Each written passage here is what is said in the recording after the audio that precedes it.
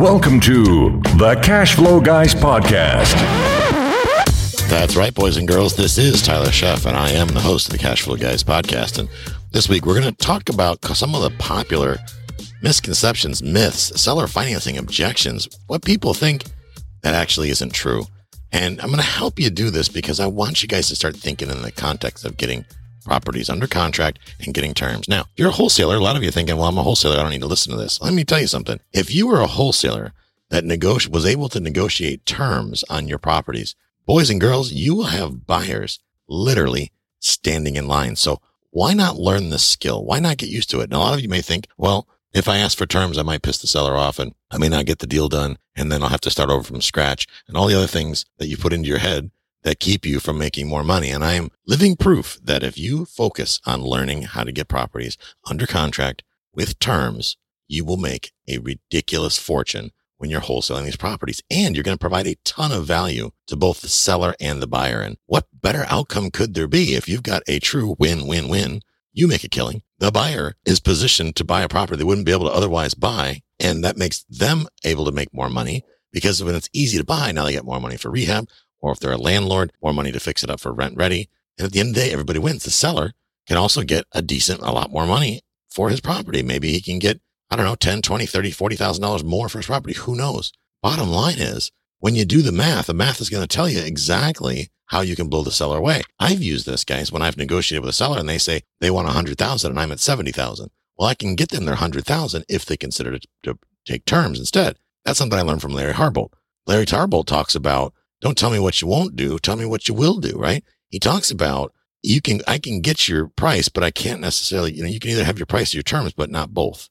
Okay. You can't get your price and your terms. You got to give. That means both parties have to give. And that's how business is done. That's how deals get done. So the first thing I hear, and I want you guys to push back on this stuff. When you guys hear this out in the field, out in the marketplace, I want you to push back on this. Okay. There's lots of misconceptions out there. Everybody wants to rage against the machine these days anyway. So I'm here to tell you, when somebody tells you these things, you're just going to ignore what they say and push on anyway, because that's how deals get done. It's the difference. It's the people that have the balls to actually get a deal done and to add value to the marketplace. Those are the people that make money. That's a fact. And that starts out with seller financing is illegal. The minute you hear this, please understand that you are dealing with somebody who is lacking in real estate experience. So in that case, don't get mad. It just means that they don't know what the hell they're doing. So, and if anything, pity them. Feel sorry for them. If you pity them, I think you're going to come across a little more empathetic than if you just get mad. I used to get mad when I'm thinking, my God, you must be a complete buffoon. I can't believe you're going to sit there and try to convince me that seller financing is illegal. But understand that in a lot of cases, they actually believe their own bullshit. Either somebody told them that or they've concocted this in their head because, well, I wouldn't take seller financing terms. Why would anybody else? That's what you hear a lot of times, okay? A lot of realtors have come to use this kind of as their go-to excuse to avoid having to feel uncomfortable because they don't know anything about the topic or how to put it in play. They simply lack the skills to know how to negotiate a seller financing transaction. They probably don't know how to use a 10B2 mortgage calculator or an amortization chart. They simply lack these skills. And bonus content for you guys here, if you don't know how to use a 10B2 calculator, you can go to my YouTube channel and type in mortgage payment in Google or in YouTube, and it'll bring up to a little video I made. It's a couple minutes long that shows you exactly how to figure out a mortgage payment. It teaches you everything you need to know about calculating a mortgage payment. It is so ridiculously simple. I can't begin to tell you. Here's a little side note for you. This one blows me away. I cannot begin to tell you how many mortgage brokers do not know how to amortize a loan. They cannot calculate a mortgage payment. Unless they're in their fancy underwriting software, they are simply unable to use a Hewlett-Packard 10B2 simple financial calculator. They don't have any training in that, none whatsoever. They're mortgage brokers and they can't figure out a mortgage payment. I can tell you that most of the mortgage brokers that I've dealt with over the years, most of them, not the ones I use regularly, but most of the ones I've dealt with when I haven't recommended the buyer, I wasn't working with the buyer, did not know how to calculate a mortgage payment. That blows my mind. Unless the information is provided to them, they're clueless. If you can't figure out a mortgage payment, well, I guess I know why you think seller financing is illegal. In most cases, when the seller and the buyer agree on something, in most cases, as long as it doesn't involve defrauding somebody or a third party or something like that, it's hard to say that it's illegal. I don't think that's the right choice of words. Now, I'm no attorney, but you got to kind of apply logic here, right? This is basic, simple logic. If I agree to buy your house and you agree to sell it to me, the transaction isn't illegal unless the government puts out a specific law that says Tyler cannot buy a house from John. Okay. In that case, or bald headed guys can't buy houses from guys with hair. then I guess maybe that would make it illegal. Here's an example. Now, people have said, well, that was only done during the 80s when interest rates were high. I hear that one a lot. And again, this comes from realtors. Quite often, it's usually a realtor that screws this up. So how do you avoid this problem in the first place? Don't buy a property from a realtor. Don't deal with listed properties. Avoid listed properties. I know you're going to take that with a grain of salt because listed properties are right there in your little cell phone. Right there when you type in, I want a deal in Tampa Bay, and you go to and it pops up Zillow, and you can't look past Zillow because, oh my goodness, sending postcards, or better yet, setting up a landing page, that's too hard. That costs too much money. So instead, I'm going to go to Zillow and be puzzled that I can't get a deal. There's no deals out here, Tyler. There's no deals whatsoever. I look real hard and there's no deals. Did you do direct mail? Yes, I sent out 4 postcards and nobody responded. Okay, guys, you're going to have to work a little harder than that, right? Understand this. In the 80s, most of the deals that were done in the 80s were done with seller financing. That's a fact. Because in the 80s, interest rates went up. It was high. At one point, I think the highest they got was 18 or 19%. If you could imagine that. 18 or 19% was the going rate. It was market rate. That's crazy. So what happened? Well, the market had to respond. It had to shift. It had to change how they do things in order to survive. So the way they did things back then was they had to negotiate seller financing terms. I remember as a kid, my mom was a real estate broker, still is actually, and she'll tell you that was how it was done back then. They also didn't do many wire transfers. People brought hard, cold cash to closings. I remember being a kid carrying in suitcases of cash into my mom's real estate closings. It's kind of mind-blowing looking back on it now. Here's a little fun fact that might blow you away. Elvis Presley, yeah, you know, the king of rock and roll, he actually bought Graceland on terms. That's correct. You're hearing me properly. He was 22 years old. Okay. It was in the 1950s or whatever it was, maybe 1960s. I don't know exactly, but bottom line is if you Google search it, what you'll find is that he paid $102,500 for Graceland. He traded a house, his parents' house specifically. He traded their house in for a down payment. So look, talk about creative acquisition, right? He had something he didn't want that they didn't want, obviously, and traded it in for Graceland. So he must have approached the sellers. He negotiated a deal, or somebody in his team negotiated a deal where they traded this house, 1034 Audubon Drive. Look it up. They traded it in for a value of $55,000 towards the purchase of Graceland. And the seller, he also put $10,000 cash down, which back then was a lot of money, granted, but he put $10,000 cash down and they held a mortgage on the rest. So basically what the mortgage worked out is the seller held a first position mortgage in the amount of $37,500. That was a 25-year term, monthly installments, and 6% interest. Okay. Real simple. So if it can be done in the 1950s by a rock star, a 22-year-old guy, why can't you do it? I know a lot of folks don't want to ask for terms because they believe that people will think they don't have any money or they're broke or whatever. And maybe they're embarrassed they don't have the money. Well, guys, if it's good enough for Elvis Presley, the king of rock and roll, then why can't you ask for terms? Why can't you get the mindset that you just simply don't pay cash for real estate? Okay. If you absolutely convince yourself that you simply don't pay cash for real estate, because that would be ludicrous. Mr. Seller, I would never consider paying cash for real estate. I imagine you wouldn't either, would you? Now, they're going to have a hard time saying, no, I'll pay cash for real estate. They won't say that. They're going to agree with you. Now you get their head nodding. That's all part of the negotiation process, guys. Okay. It's all part of the negotiation process. Another big myth I hear besides seller financing is illegal is the seller needs all cash. Either the seller tells you this, I need all cash, or the realtor or the wholesaler or whoever they're dealing with, whoever the middleman is stuck in the middle, keeping you from getting your job done. They tell you, well, they need all cash. Understand this. The seller does not need the cash. They need what the cash will do for them. I learned that from Larry Harbolt, and the way he explains it makes complete sense. Nobody cares about a vault full of cash. What they care about really, when you break it down to the core, is what will that cash do for them? If I gave you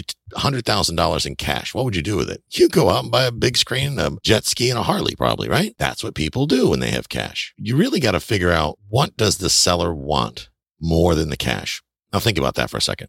What does the seller want more than cash? Because when you go to the grocery store tomorrow and you swipe your debit card, you're essentially giving up cash, right? Currency, let's say. It's not money, it's currency. But you're obviously willing to take a deduction from your checking account in exchange for a 6-pack of beer, some eggs and bacon, and a package of hamburgers. So you obviously realize that you need food more than you need that money in your bank account. Therefore, every time you swipe your debit card, you're exchanging the cash in your bank account for something you want. You go on Amazon and you buy a widget and a gadget and a this and a that and a doodad.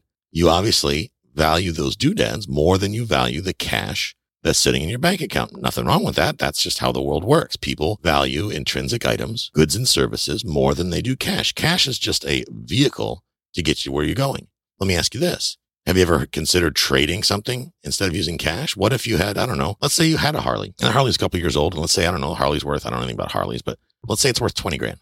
And maybe you decide that riding a Harley is probably not a good idea because you're old and fat and you don't want to fall down and all these other good things. So you want to get rid of the Harley. Well, every joker that shows up to buy your $20,000 Harley offers you $15,000. You're thinking, well, that sucks. I don't want to sell it for $15,000. I want to sell it for $20,000. So maybe you go look at a rental property and you negotiate seller financing terms. And then you happen to notice that old boy's got his Harley Davidson gear in the garage. You see the old Harley Davidson symbol, or maybe he's got a Harley sitting in the driveway, whatever it may be. And you tell him, hey, by the way, I got a such and such flathead, panhead, whatever the hell they are at home. Would you take that as a down payment? Tell you what, give me $20,000 in credit for a down payment. Seller says yes, because the seller values the Harley. He's a Harley fan. He values the Harley more than he values $20,000 cash. Here's a great example. I'm a gun enthusiast. And what I've noticed is that people are willing to spend a fortune right now for guns and ammo because everybody's panicked. We're going to have a civil war and all these other things going on. So people are willing to trade the cash in their accounts, a lot of cash in their accounts, in exchange for bullets and guns. I've had guns for years and years and years and years and years that I'm considering selling them right now because I can literally sell them and triple my money. Well, why not? Why wouldn't I? I don't necessarily need the money, but I don't necessarily need that many guns either. I mean, I could probably pretty much arm my own small country. Not necessary, right? I'd rather thin out, travel lighter, right? I can trade those guns for something I want more than the guns. And that may be, I don't know, maybe I want a boat because I'm down in the Keys. So I gather up a couple guns out of the safe and I trade them for a boat. Bottom line, guys, is that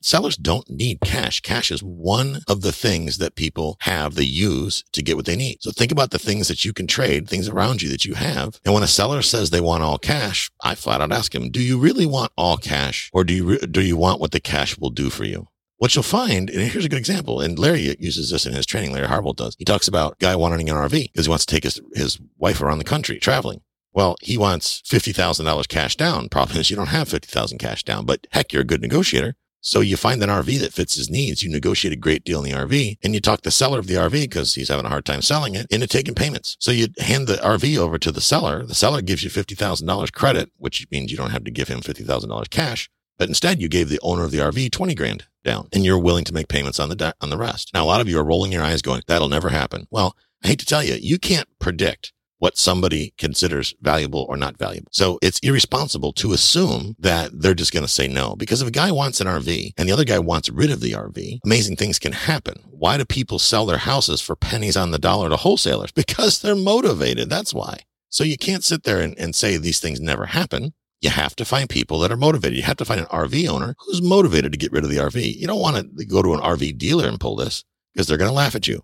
Unless the RV market is down right now and they can't seem to get any units done, but they're only willing to go so low. But a guy that owns his RV free and clear and who needs to get the thing out of his driveway before his wife kills him, he's going to have a whole different outlook on this, okay? Whole different outlook on this. So stop thinking that everybody needs cash. And when the realtor says the seller won't consider seller financing, they're lying. I'm willing to tell you 9 times out of 10, the realtor is full of poo-poo. Because I guarantee you they didn't have the guts to ask the question. And that's because they never received any training on how to structure a seller finance deal, even though it's not rocket science. You can work a 10B2 calculator, financial calculator. It's not rocket science. Hey, if any realtors are listening to this and you don't know anything about seller financing, how about you go to my YouTube channel and you Google seller financing? There are some episodes I've done on it. There's episodes that Larry Harbolt and I have done together. For that matter, go listen to Larry Harbolt's podcast. That's all Larry teaches is seller financing and land trust. Those are his 2 topics. He's a master at both of them. You can go type in Larry Harbolt in any podcast player and it will come up. And my episodes with him will come up. Take a listen. Okay. Take a listen. Understand that realtors are afraid of things they don't understand. So they knee-jerk and automatically say that's illegal. You can't do that. The seller said no. And I guarantee you they never asked the seller to begin with. Remember this. People fear what they don't understand. And a lot of people don't understand seller financing. So you can expect knee-jerk reactions that wind up being some form of a rejection. But when you take the time to have a conversation with the people and understand really what are they selling for? What are they really going to do with the net proceeds? The net proceeds after the mortgage is paid off. What are they going to do for the rest? There's all kinds of ways you can kick this can down the road to make it happen. But that starts with generating leads, getting in front of people, having good conversations, discovering the pain point a seller has, and then focusing on solving that seller's pain. If you focus on solving the seller's pain, you can rest assured you are far more likely to get a yes on your offer than otherwise. And don't ever assume what the other party's thinking. Make sure you ask them. Catch up with you guys next week. This concludes today's episode. You don't have to wait till the next episode to learn to earn. Head over to cashflowguys.com and contact Tyler and his team for more powerful tips and ideas so you can start generating multiple streams of income and escape the rat race.